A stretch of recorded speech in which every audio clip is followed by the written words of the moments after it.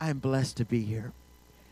And my whole team that came up tonight from Birmingham, and I was standing in the back there, and I began to realize what I'm about to share with you really is prophetic over your lives.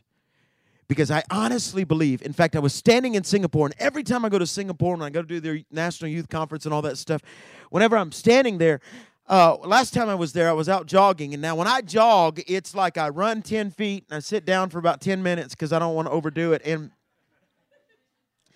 but I love to go to the shoreline because it's a port city to the world, and all these massive ships, and so I'll leave my hotel room and go down there, and it's about 93 degrees and 150 degrees or 150% humidity, and so it's just, you feel like you're working out because you're sweating. But I had said to the Lord, I said, Lord, you always talk to me when I'm here in Singapore. You always speak to me. You always just share something with me. And last year when I was there, I was worshiping, and I said, Lord, I don't want to, I was just worshiping and out running, and I said, Lord, I want to finish the race first. And he said, son, I'm not looking for those who can finish the race first. I'm looking for those that can finish with a limp called brokenness. And so I was expecting something, because every time over all these years I've gone there, God spoke to me. I mean, he just speaks to me, and I'm getting ready to write the new book for Charisma, and that's why I was in Asia, because of the book tour. But I said, Lord, just talk to me. And all he said to me was one word: consecrate. And I began to worship, and I began to cry out to him, and he said, I'm looking for a separate generation. A generation that doesn't have to act like the world to win the world. A generation that doesn't buy into drinking. And a generation, I tweeted it a couple weeks ago, it's kind of nerdy, but when you get 40, you can be a nerd. And I tweeted, you know, I'm so tired of people trying to make me feel religious because I don't drink alcohol. And here we go, Pat, you going to get on that? Yeah.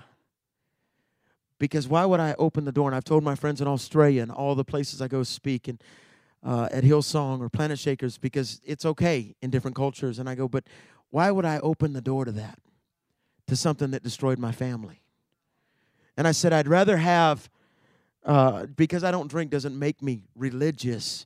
I'd just rather have a cup of Jesus and an empty bar tab. And I know it sounds almost nerdy. It almost sounds weird. It's like, oh, that was nerdy. No, it's really where I'm at. And God says, I'm looking for the consecrated. The ones that'll say, you know what? This is off limits till I get married.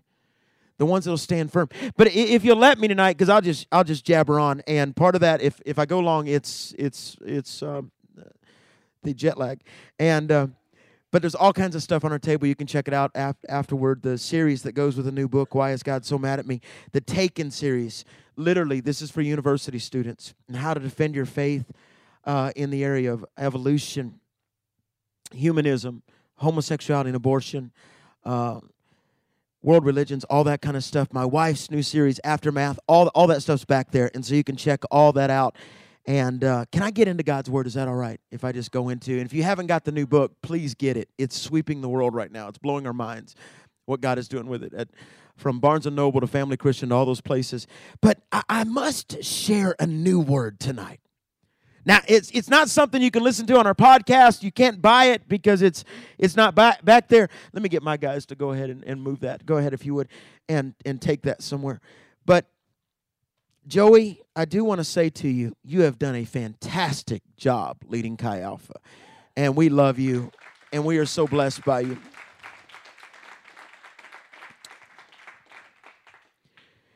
But I began to pray about this, and I don't take any opportunity I get to speak lightly. I found out that if God will trust you to just be able to get up and be his mouthpiece. My wife shared that on a conference call with a whole lot of people today that we do for young leaders around America, and she said that she learned that she had no right to even really be nervous because she was speaking for the King. Are you with me? But you know what I believe with all my heart? I believe there's a new face of royalty that God is raising up. And so he gave me this word, and it started out as just for our students. So I must share something with you, simply titled The New Face of Royalty. Who God is raising up right now. Because it's not the ones that we always thought. He's raising up the oops and the accidents and the nobodies and the ones that nobody thought could possibly be raised up. In fact, if you've got your Bibles, and I hope you do, but look at 2 Samuel chapter 9. I love the life of David. You know, when I get to heaven, I can't wait to see my sister. I can't wait to see my grandfather, my grandmother. But there's some Bible characters that I really want to hang out with. I mean, of course, Jesus. I just want to run and fall down. But you know who I want to hang out with? I want to hang out with Simon Peter because he was stupid. He was always putting his foot in his mouth, always just until he had an upper room experience. I want to hang out with David because that brother knew how to worship. I mean, I love David because David was a nobody. In fact, he was the 7th son of Jesse. No, Pat, he was the 8th son. No, study Chronicles because you need to understand David was actually the 7th son, but he got ignored and it made him the 8th, which means new beginnings. And so, you know what I found out? That until you've been hidden, you're really not going to get anointed. And I love the life of David because every time he got anointed, which was 3 times he got in a fight. Don't ask God for the anointing if you're not ready to do battle. And what I love about David is David had the ability to remember where he came from. I'm telling you, I believe this with all my heart, and I wrote it in my book. I think God is so sick of celebrity Christians. A week and a half ago, I was in L.A., and I had to do Christian television because of the whole book tour thing. And I at one point over the last 3 weeks, I said to my wife, I said, you know, all the years I wanted all of that, once you kind of get it, you don't really want it. Because that's not who God's using. You know who God's using? He's using a little pastor friend of mine that I met, that I got to see again from Sri Lanka. When I was in Singapore, he happened to be there, had brought a whole bunch of students there.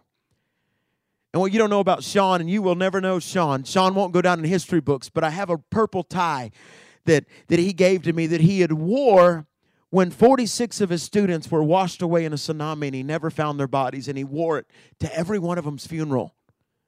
And the funeral was an empty box. Teenagers.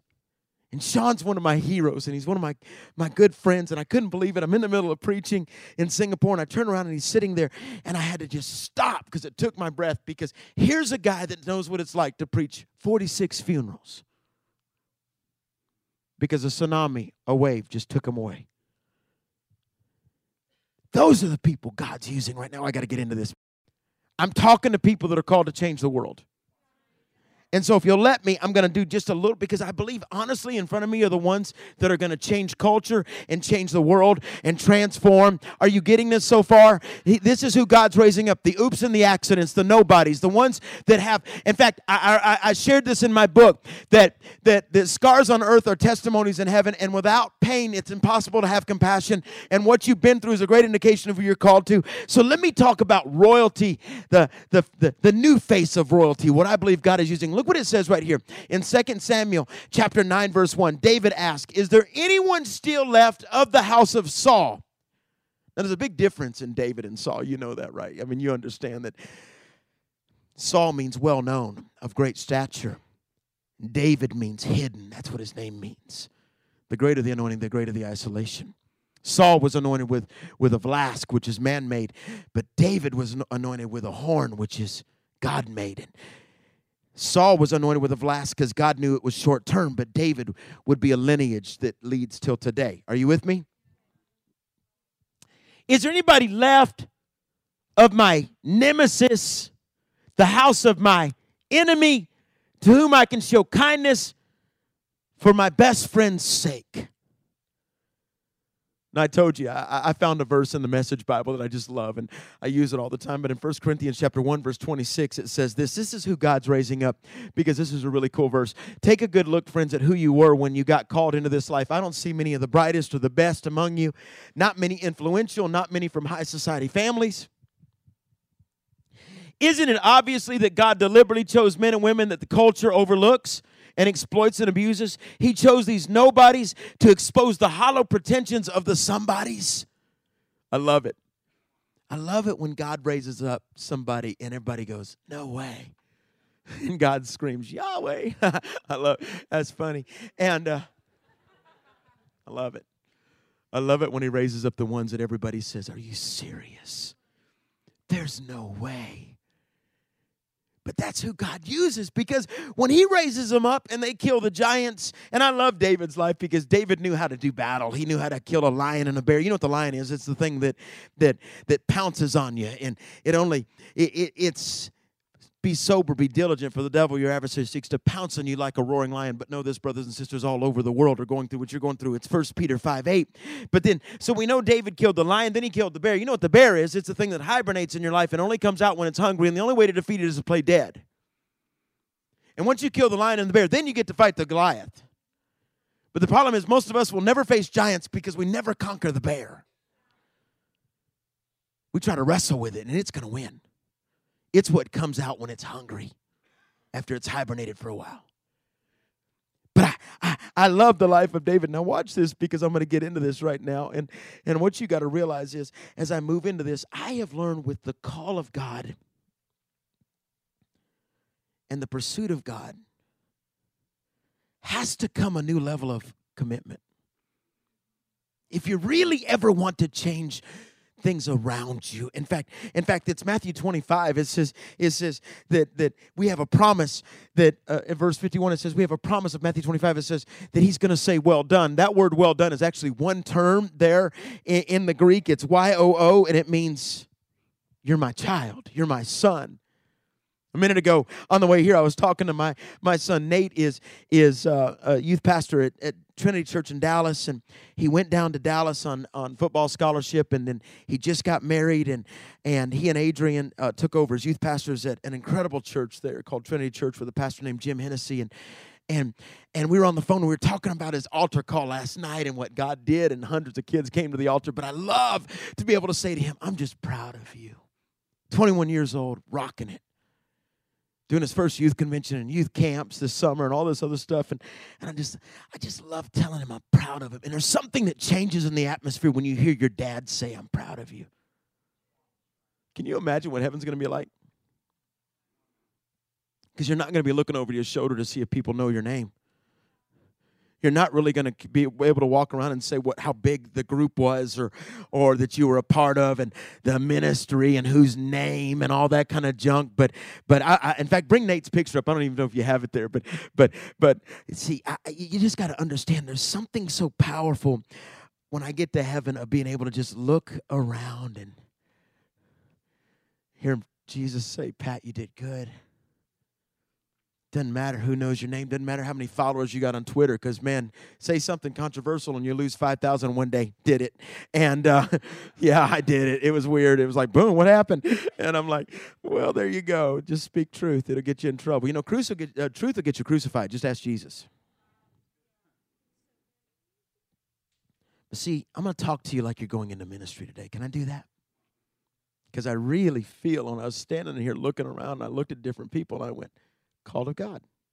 I started looking around the room, and I thought, okay, marketplace anointing. Okay, watch. Because what I've learned is sometimes those going into ministry have a different concept of success. It's numbers. It's crowd size and who you know and what denomination and how much money you make, and all of that is just kind of, Paul called it dung, but in the South we just call it crap. But look what it says in 1 Corinthians chapter 3, verse 18. Don't fool yourself. Don't think that you can be wise merely by being up to date with the times. Be God's fool. That's the path to true wisdom. What the world calls smart, God calls stupid. It's written in Scripture, he exposes the chicanery of the sheik. The master sees through the smoke screens of all the know-it-alls. I love this right here because it kind of blows my mind. And so understand, yet for me, I think it's so different. In fact, let me just jump off that, and I'm going to come back to it for just a second. I have learned that in ministry, There are 3 levels of friendship that you're going to have for the rest of your life. What are those 3 levels? And a friend of mine named Lloyd Ziegler and I were spending some time together a few weeks ago. He's the founder of Masters Commission. He came through Birmingham, and we just ate together, and we were talking about the levels of friendships. And I'm telling you this for a reason, and I'll bring it back together in just a second, so trust me. But there's 3 levels that you will have around you in ministry, and the first level is a confidant. What's a confidant? That's somebody that I trust deeply, and they trust me deeply. And you know, we don't have to please each other every day, and we can go 6 months without talking, but we're still close. Are you with me? I have friends like that I can be around Reinhard Bonnke, and I don't know if you ever heard of him, but he's the greatest missionary of today. He's an AG missionary, but he literally has led millions to Christ. But I can be with Reinhard secretly in a meeting. We'd be sitting in a car, and I will cry for hours because I trust him, and he believes in me, and he'll tell me, he'll start prophesying things over me. And then the second group is that's always going to be around you in ministry, and there's a reason why I'm sharing this, because I'm about to show you covenant relationship is constituents. You know who they are? They kind of believe in the dream, but not really in you. Yeah, they're just if a bigger guy comes along, they'll jump your dream to go to his dream. They're just kind of a part of what you're doing. They're the scenery. They're the wallpaper. They can't dream their own dream, so they got to be a part of your dream. You need them, though. You need all 3 levels that I'm about to share with you. But then there's the third level. Those are Conrads. Who are Conrads? They believe in what you're against. They love to fight. And when they're done with your war, they move to the next person's war. They're the ones that if you're against something and they agree with that, they're a Conrad in arms. They're an ally. They'll help you fight tyranny. They will fight, but really the ones that are with you for the rest of the life, and I need you to understand, because this group kind of comes down like this. Confidence is a small group. It really is a small group. Constituents, that gets a little bit bigger now. Allies and Conrads, that's all of us. We're kind of in this thing. We're all fighting Satan together. But a confidant is somebody different. Now, there's a reason why I shared that with you, because I'm going to come back to it in a second. And again, this is a brand new message, so I don't know which route it's going to go, but I'm talking about the new face of royalty. But now let me give you 3 more things. Let me give you the 3 guidelines for the called. How many of you believe you're called in here? Because many are called, but few are chosen. Not all of us will stick with this thing. 3 guidelines for the called, and there's a reason why I'm sharing this, because I'm about to describe David's life, because he understood confidence and he understood the call. What do you mean? 3 guidelines for the called. You should write this down. And again, this is not a youth convention message. I wouldn't preach this on a Sunday morning, but 3 guidelines for the called. Those must called always remember who rescued them first. If you're really called, you know where you came from. Look at Psalms 107. Bring that up for me. It says, some of you are locked in a dark cell, cruelly confined behind bars, punished for defying God's word, for turning your back on the high God's counsel. A hard sentence, and your heart's so heavy, and not a soul in sight to help. Then you called out to God in your desperate condition. He got you out in the nick of time. He led you out of your dark cell, broke open the jail, and led you out. So thank God for his marvelous love, for his miracle mercy to the children he loves. He shattered the heavy jailhouse doors, and he snapped the prison bars like matchsticks. I mean, I know who rescued me. Are you with me? Just three guidelines for the call. And there's a reason why I'm doing this, because I haven't wrote this out enough to make it really kind of turn into a sermon yet, and that's not my goal with it. So 3 guidelines for the called. I've already given you 3 guidelines for friendship, and then we're going to get into the new face of royalty. But if you'll get these 2 simple little teachings, it will bring the message together. Now, number two, it's very simple. Those called must have an attitude of gratitude. Show me somebody that knows how to be thankful, and I'll show you somebody that can change the world. Because thankfulness is a sign you never did it on your own. It's people like Shane I want to stand behind in heaven when I see the thousands walk up to him and say, thank you.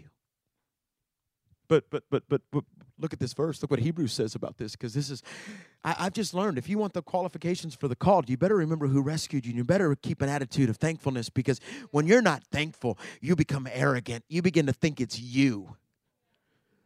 Look what it says in Hebrews 12. Do you see what we've got? An unshakable kingdom.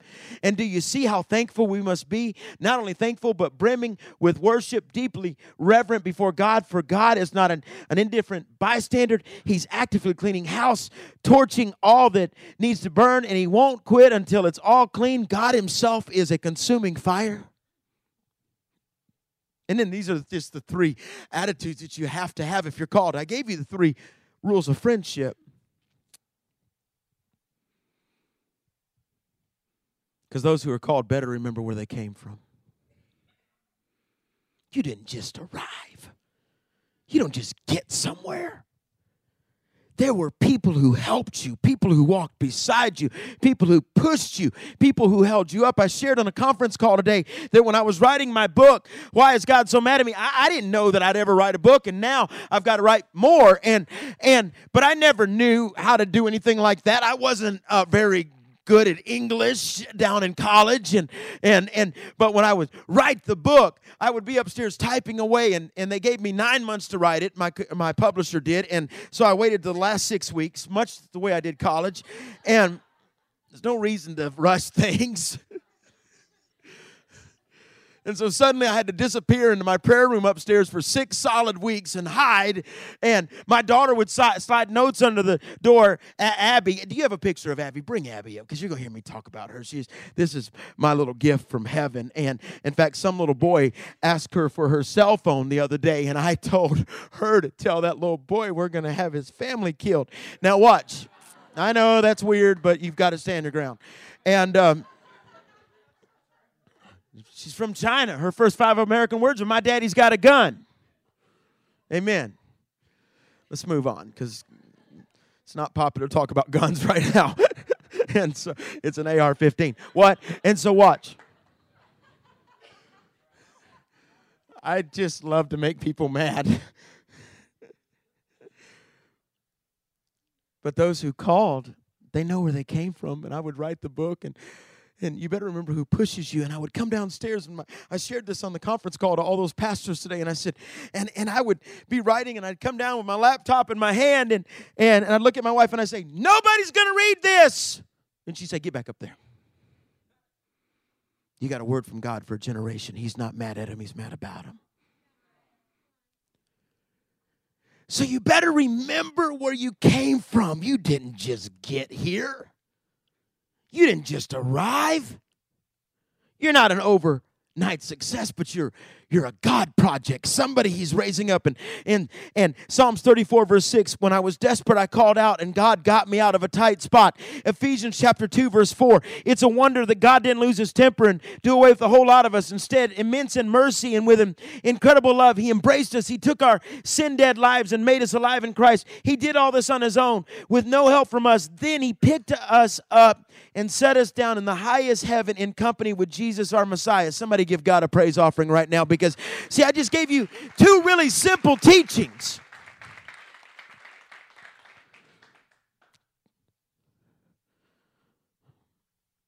And so what I've learned is you got to always remember that we must glance over our shoulder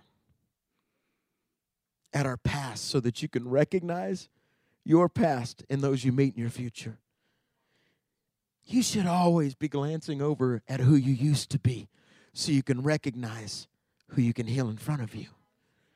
You never get past the past. And what you got to understand is, in other words, when you live your life with your finger on the pulse of man and the pulse of God, it keeps you from thinking you're more. And there's a reason why I'm sharing. I shared about friendships. I shared about the call. And I'm bringing it all together because you must understand God trusts you to heal the forgotten. And that's where I'm going tonight for a few minutes. God trusts you to heal those that have been forgotten. What do you mean, Pat? There's one thing that drives the called, and it's the sound of the hurting. It's the sound of the weary. It's the sound of the exhausted. Those that have walked through some things. If there's somebody that says to you they're called and yet they don't hear the voices of the hurting, I challenge their calling. Because if it's about position or any of that other stuff, it won't do it. And amazingly, that is exactly what David was like. Look what it says. Go ahead and start that for me in Psalm 78.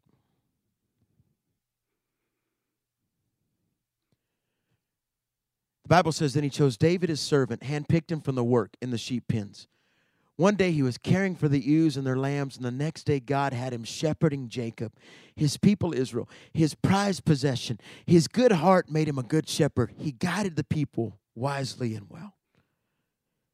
And so tonight I've got to talk for just a couple of minutes about the new face of royalty. And what I love about David is he always remembered where he came from. He always understood he did not just arrive.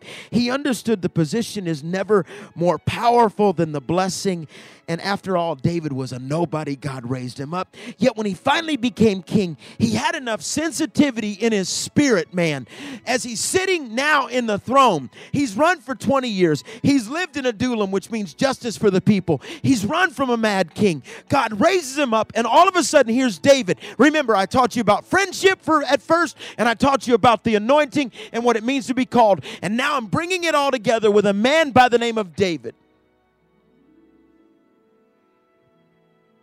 I bet David spent most of his days going, dude, how did I get here? He went from living in a field. Psalm 69 says that he didn't even know his mother. His brothers hated him. And God raises this kid up. All because he knew how to kill the lion and the bear. All because he knew how to throw the rock. He knew how to be a slingshot for God. So suddenly David gets into the palace. Oh, it's getting good. Watch. He's in the palace. This is a new face of royalty. And in 2 Samuel chapter 9, David said, hey, I know I'm here and I'm king and all that kind of stuff. I finally arrived. But is there anybody left that I need to bless? Anybody that I can show kindness for confidant's sake? Not Conrad. Is there anybody around that I can go find that was tied to my best friend? Somebody that believed in me? Somebody that thought my dreams were cool? Is there anybody around I can show kindness for confidant's sake? For true friendship's sake? Now that's a sign of somebody who understands where they came from. Because you got to understand. I've learned that when you get really blessed, you're never stingy. Because blessed people are givers. I mean, I live my life looking for somebody I can give something to. My wife said to me last night, we were talking about blessing, and I just want to give, because I've learned that what I have is not mine, and I've learned that I didn't come by it. And is there anyone left that I can? David had to be a pretty big person, because he knew anybody from the house of Saul would have been the rightful heir to the throne. You're still following me, right? He says, is there anybody left of the ex-king? Not because of the ex-king, but because of my friend. I want to bless somebody. I want to raise up somebody. And his servant suddenly says, well, yes, sir, there's a child who was dropped. What? The new face of royalty. Did you know tonight, before you even got here, God had a table prepared for you? That he's been waiting to raise you up. And I cannot believe that Pastor Joey got up and shared about that story from Jimmy Durante and the two guys that clapped together, but they were both missing arms, because it really tied into deeply what I was about to share. And let me take you back to a tragic day. A day when a would-be prince would lose everything. He not only lost the throne, but he lost his chair. In fact, he didn't just lose the palace, but he would lose his family. He didn't just lose his standing, but he would lose his ability to stand. He didn't just lose his family. He lost his dad and his grandfather in one afternoon. And yet, in the midst of his quiet life and his sheltered and hidden life, he gained royalty from the place he least expected it. And look what it says in 2 Samuel chapter 4. It so happened that Saul's son Jonathan had a son who was maimed in both feet. Here's how it goes. Word gets back. I don't know if you've gotten to watch the Bible on the History Channels, but it's pretty awesome.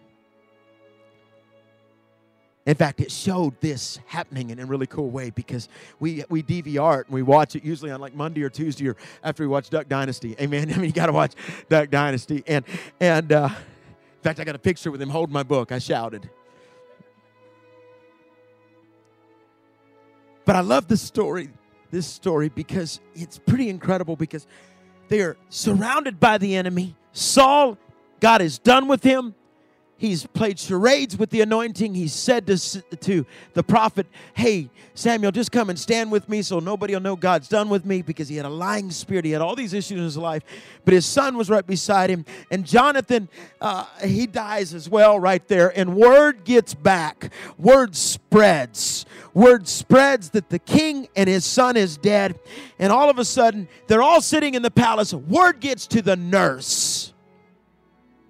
And the 5-year-old boy is sitting on her lap in a safe place, and suddenly she gets so scared for herself that she jumps up and takes off running, and the boy goes flying across the room, and his spine cracks. His feet turn in.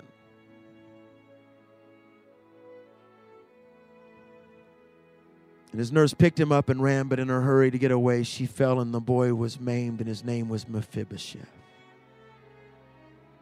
Now watch, because God doesn't forget you. You may seem forgotten. Look what it says in 2 Samuel chapter 9, verse 1. David asked, is there anyone still left of the house of Saul to whom I can show kindness for my confidant's sake? Now there was a servant of Saul's household named Ziba. They called him to appear before David, and the king said to him, are you Ziba or Ziba, your servant? He replied. Then the king asked, is there no one still left for the house of Saul to whom I can show God's kindness? And Ziba answered the king, there is still a son of Jonathan. He is crippled in both feet. Now listen, you must remember that Jonathan and David were best friends. They were confidants. They walked together. In fact, they had made a covenant to each other. Listen, we don't really get covenant in this generation. We understand contract, because I'll be your friend until you do this, and then you be my friend until I do that, and if you do this for me, I'll do that. But covenant. I was telling a friend on the drive up here that called me, that's walking through something, a missionary. I said that covenant is, if we're going to get real, I said this to him on the phone, if we're going to get real, that means there might be a little bit of blood when I tell you the truth, because that's covenant. You can't have covenant without blood. And my friend said to me, I need you to be real with me about this. Or last night, the pastor that called me and said, hey, this is going on in my marriage. I was driving home from my daughter's gymnastics. He texted me and he said, I got to talk to somebody. He pastors a large Spanish church in Texas. And he said, I said this to my wife, and I said, you were stupid. How could you say that to her? That's covenant. Covenant's honesty, but I'm still going to love you. And we're going to figure out how to fix this, but that was dumb.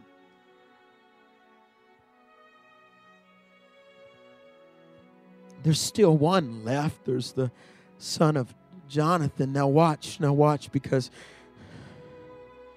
let me interrupt for a second and just show you covenant. Look what it says in 1 Samuel chapter 20. Let's go back a little bit, and you'll understand why David would ask, is there anybody left of my best friend's house? Because Jonathan said, go in peace. And how many of you understand? I said this today on our conference call. Peace is not a feeling, it's a place you live. Jesus constantly said, peace be unto you. Paul constantly said, peace be unto you. In other words, you are not called to live according to your emotions. You're called to live in a place that God surrounds you. That's called peace. No matter what you're going through. I was on a flight the other night, an all-night flight from Singapore, and we hit some, it's kind of the tropical season in Asia right now. So we spent about 7 hours in unbelievable turbulence. This massive plane. And I was getting really weird. panicky. And you know what I said to the Lord? I said, okay, I always say peace is not a feeling, that it's a place you live. I need you to surround me with peace. Let me tell you, honest to goodness, what happened. I'm sitting on the flight. This is 3 nights ago. And all of a sudden, it's like this presence of God came around me. And I fell asleep for 6.5 hours. Because peace, watch. I got to hurry. Look what he says right here. He says, go in peace. The two of us have vowed friendship in God's name, saying God will be the bond between me and you and between my children and your children forever. Are you getting that so far? This was a covenant that was made. Now watch covenant being restored, because God doesn't forget covenant. Look at 2 Samuel chapter 9, verse 4. Where is he? The king asked. Ziba answered, he is at the house of Machir, son of Amiel in Lodabar. Do you know what Lodabar means? The place of silence. Have you ever been dropped and you couldn't talk about it? Have you ever been through something so strong that you couldn't even speak words about it? When I lost my sister, I tell the story that I would stand up and preach to thousands, and I'll never forget, I was at Hillsong Church in Australia 6 months after she died, and I walked out on the balcony in Sydney, Australia, right there in the harbor. You could see the Opera House. If you've watched Nemo, you know Wallaby Way is right there. I don't know if it is, but I think it is. I look for Nemo. Mine. And I stood on the balcony, because I hadn't felt God in 6 months since I lost my sister. And all of a sudden, I stood on the balcony of the Westin Hotel, and here I just preached and saw thousands touched, but I didn't feel anything. And all of a sudden, I just said, where are you? Where'd you go, God? And I fell on my knees and began to weep. Because for 6 months, I could not talk. Oh, I could put the show on and do the whole churchy thing and look and preach and do all that. But I didn't write a new sermon for 6 months. I didn't write anything for 6 months because I couldn't feel God. Have you ever been there? It's called Lodabar, the place of quietness, or the place of the tomb. Understand, it also means garbage dump. He's at the house of Machir, son of Amiel in Lodabar. So King David had him brought from Lodabar, from the house of Machir, son of Amiel. And the boy was living in no communication. There's 5 reasons that God will put you alone for a season, because the greater the anointing, the greater the isolation. So if some of you went on spring break, but you felt like you were all by yourself and you don't understand that loneliness, Jesus prayed in the quiet places or the lonely places. Do you know why Jesus prayed in the lonely places? Study that term in the Greek, and it literally means property waiting to be cultivated by a shepherd. Jesus prayed where churches were supposed to be planted. There's 5 reasons for being alone. Number 1, to develop your calling. Number 2, to restart your fire. Number 3, to remove that which you've depended on and kept you from grasping the next thing. Number 4, to restore a burden. The word burden in the Greek is phordion, and it means faults of the conscience which oppress your soul. It's my burden that keeps me awake at night. It's my burden that makes me travel 200,000 miles a year. It's my burden that caused my wife and I to fly all the way to China and rescue our daughter. See, you got to get what I'm talking about. What do you mean? It's the burden that pushes you. And the other reason that God will put you in a place of loneliness many times, to destroy the bondage that has held you. And then all of a sudden, watch this, I'm about done. Royalty's coming. Yay. I threw a yay on that. I thought yay would be yay. Yay. You think it's silly. When I was writing it, it sounded cool, but not anymore. Now watch. And David gets ready for him to come. Can you see this? You know what it's like to meet somebody that really should be where you're at? Let me put it down like this. One time I met this guy that liked my wife, but I got her. You know what I'm saying? That's when you got to pull the boobies up. You got to put the chest out. You got to, boobies is not the right word. Let's move on. Traveling a lot. And at this age, it becomes boobies, not chest. And you walk up to meet somebody that should have married your wife, but you got her. And Karen and I were at this thing, and there's this guy come walking up. He's ugly. Good Lord, he's ugly. But he's like wishing he could have married my wife, but I walk up to him, and that's when you don't shake normal. I mean, you don't like, hey, buddy. No, it's like, what's up? What's up, dude? What's up? You know what I'm saying? Don't tell Karen I did that. Now watch. But you go to shake his hand, and it's not a normal handshake. It's like, you want to do some of this? Watch. It's like, how you doing? yeah, don't even try. It's like, I mean, there's an anger got on me. Now watch. Can you imagine David? The prince is coming. The person that should have his spot. I mean, I bet they cleaned the palace spotless. I mean, I bet he dressed up. He was so excited to get to meet the guy that should be sitting where he's sitting. The king's grandchild is coming, and Saul and Jonathan, I mean, man, they were beasts of men. Saul was a head taller than everybody else. Just study 1 Samuel chapter 10. That's why he was picked out of the baggage. He never really got rid of his baggage, but he's a head taller than everybody else. I mean, they looked like prom kings. They were the quarterbacks. This was a studly-looking family, and class is recognizable, and so he was expecting a certain thing, and David was ready for the best, and he's ready, and the doorbell rings. Don't answer it too quickly, because then you look awkward. I mean, don't have kids, by the way, if you don't want to answer the door quickly, because they're going to answer it even if you don't want them to. No, baby, wait a minute. Don't. And all of a sudden they answer the door, and you're trying to be cool. All of a sudden the doorbell rings. Oh, I got to close. I said that. I totally lied to you just then. Now watch.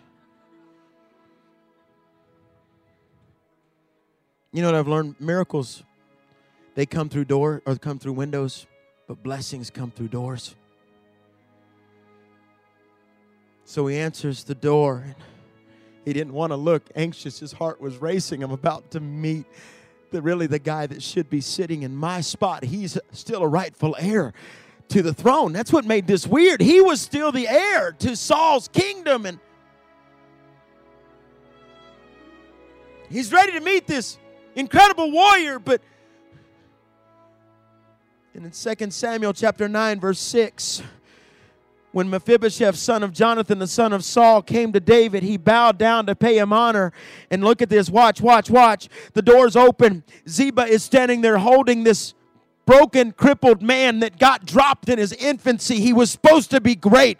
He was supposed to be a warrior. He was supposed to be incredible. And all of a sudden, David said, Mephibosheth, have you ever had somebody look at you and expect you to be something, but you couldn't quite make it? Is that you, Mephibosheth? Your servant, he replied. Ziba's holding a trembling, broken, tattered, bruised, wounded bag of flesh, and he falls to the floor, a wounded soldier. And David said, are you him? Have you ever been disappointed by what you expected? We're so good in church of putting on our parades and our charades and our mask and looking like one thing and acting like another. And I'm reminded of a story I heard about this guy one time, that he was a big bodybuilder. He's a gym rat. All he did was stay in the gym, just always working out. But sooner or later, just started running out of money. I mean, you can't make a living just working out. And so he's reading in the paper looking for a job. And all of a sudden, it says local zoo hiring. So this guy's a big muscle guy. And he shows up, and the zookeeper looks at him and says, hey, you're perfect. And the guy says, for what? He said, well, listen, we're a state-funded zoo, and our gorilla died. Our gorilla died last week. And so we need you to put on a gorilla outfit. Just come out twice a day. You're strong. Swing from the rope. Beat your chest. You can do this. The guy's going, all right, I can do this. This is awesome. This is incredible. So he puts on the outfit, and man, he gets out, and the kids are all at the zoo, and he's jumping around and swinging from the tire, and they're throwing him bananas and marshmallows, and he's eating all this stuff, and he's beating his chest, and he's getting hotter and hotter in his suit, and he's swinging back and forth, and finally he's starting to get a little dizzy, and he thinks, if I could just get up to that branch over there, I'm just going to swing from the tire swing. I'm going to go up there, I'm going to throw up, and I'm going to eat it. And that's what the ape does in Birmingham Zoo. We love to watch it. And so he goes to swing, and he misses the branch, goes over the wall and lands in the lion's den. And he starts screaming, "Help! Help!" And all of a sudden the lion looked up and said, "Shut up, dude, or we're both going to lose our jobs."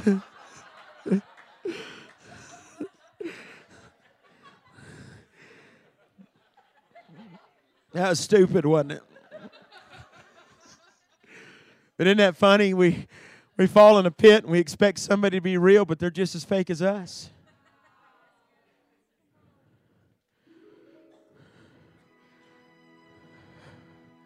Who is this Mephibosheth? Who is this would-be king? Who is this? What happened to you? And the Bible says, as a child, lying on the chest of his nurse, in the arms of someone he should have been able to trust, she panicked. In her desire to protect herself, she dropped him. And this is what I want to say as I get ready to close. Royalty sometimes comes broken. He was in his Genesis. She dropped him. He didn't get up. I wonder if she stood over and said, "Get up! Your grandfather's dead. Get up!" He looks at her as 5 years old, and his legs beginning to turn in because no blood is now flowing to the feet, and he's, "I can't. You dropped me." Is there anybody in here that knows what it's like to be dropped? Maybe it's somebody you dated, maybe somebody you thought, man, they're perfect, and then they talked you into this. And 2 Corinthians 6 says, be careful who you're yoked to, who you're bonded together with, who you make covenant with, and yet they maybe after a while they moved on, and you were conquered, and they dropped you, and now for some reason God's person might come along for your future, but you really can't trust them, because what if they're just like her, just like him, and you got dropped in your infancy, in your early years of learning to love, and somebody crushed you, and listen, we all come from dysfunctional situations and relationships and families, and he was 5 years old and his world stopped. He was only 5 years old. You know what I'm talking about. Hey, listen, I know I should look like I should be able to run with the rest of you, but you don't understand. I got dropped. I know I look like I got it all together, but I got dropped. I know you think I'm supposed to be great, and I'm supposed to be on the worship team, or I'm supposed to lead this movement at Alabama, but I got dropped, and nobody knows because I'm not going to tell you about it.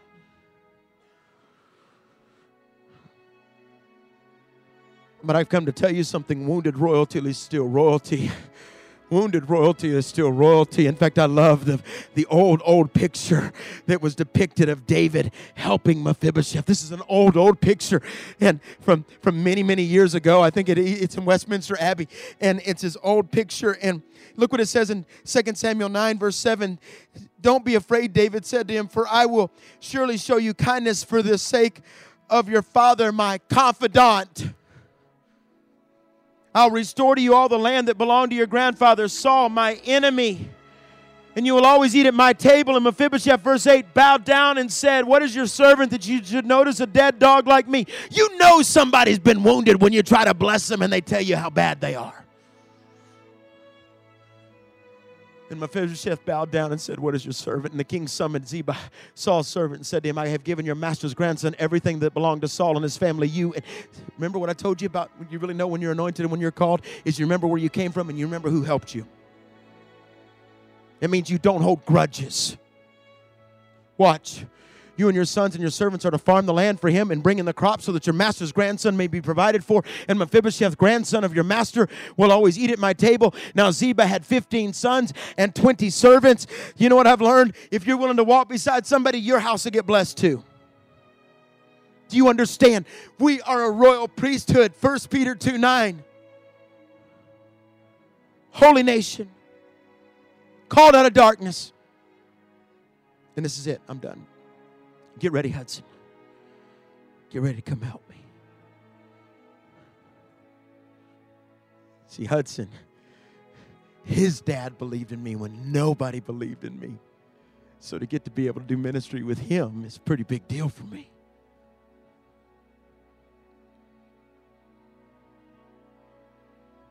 Come into the king's dining room.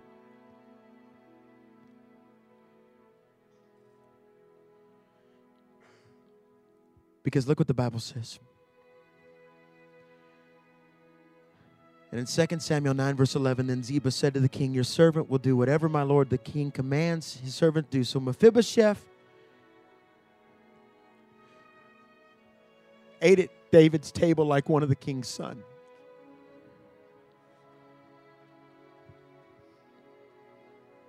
I'm done.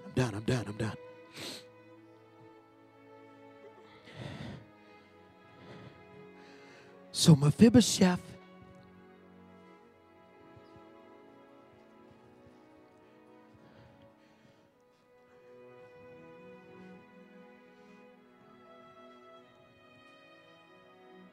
ate at the king's table like one of the king's kids. And Mephibosheth had a young son named Micah, and all them members of Ziba's household were servants of Mephibosheth. And do you have the definition anywhere of Mephibosheth, what his name means? Can you just, I don't know if you, I don't even think I mentioned it, but exterminator or the shame.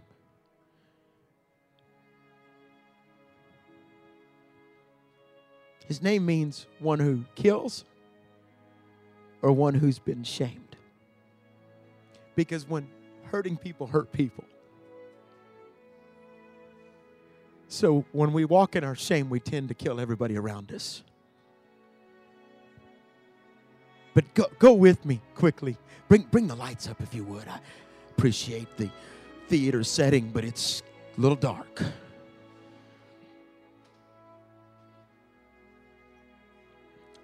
little awkward. Bring the music down.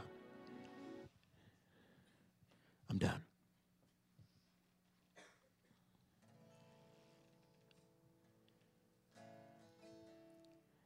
Because can you see, walk into the dining room of the king. Sitting at the table is Amnon,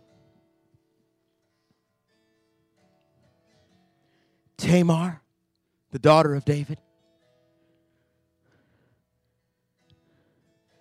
David hasn't messed up yet, so we don't have Bathsheba or Solomon.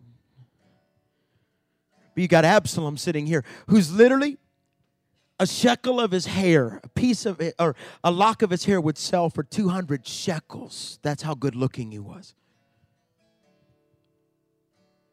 Gorgeous in stature. You come into the king's dining room. But in this chair, smiling as the king brought everyone to supper, was the chair reserved for a wounded prince. Can you see him? Come eat. The king's ready to have supper.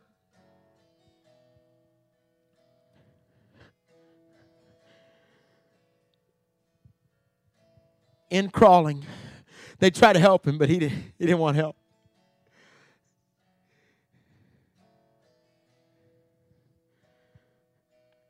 Shuffling across the floor.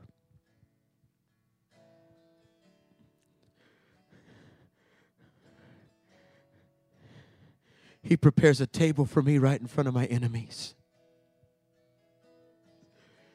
All the other kids are waiting. Because suddenly popping up, dragging himself,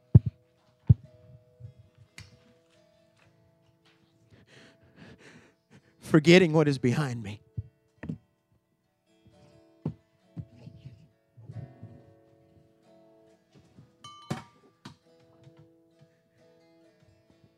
I'm going to press. And what I love about Mephibosheth, my friends, is that with the tablecloth, the Bible says he covers me with a scarlet blanket of love.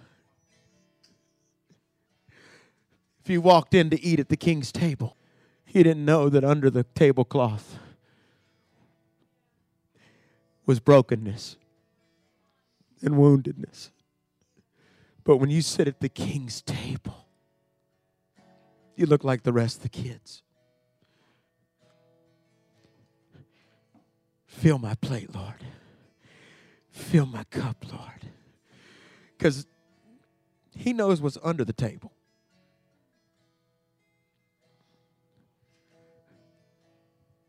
But at his table, in his kingdom, I look like everybody else. You can't see the brokenness underneath. I'm done. You want to change Alabama? Mississippi? Go find the Mephibosheths and help them to the king's table.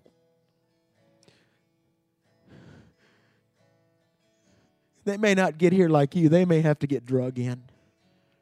And they may have gotten dropped. But around my king's table, they look like a family. And you may be wondering, can God use me? You can't see under my table, can you? Because there's a lot of broken things. There's a lot of cuts. Because there's a lot of dropping. But when I'm at the table with you,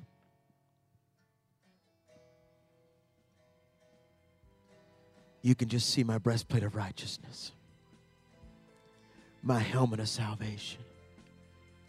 Because God raises up those who've been dropped.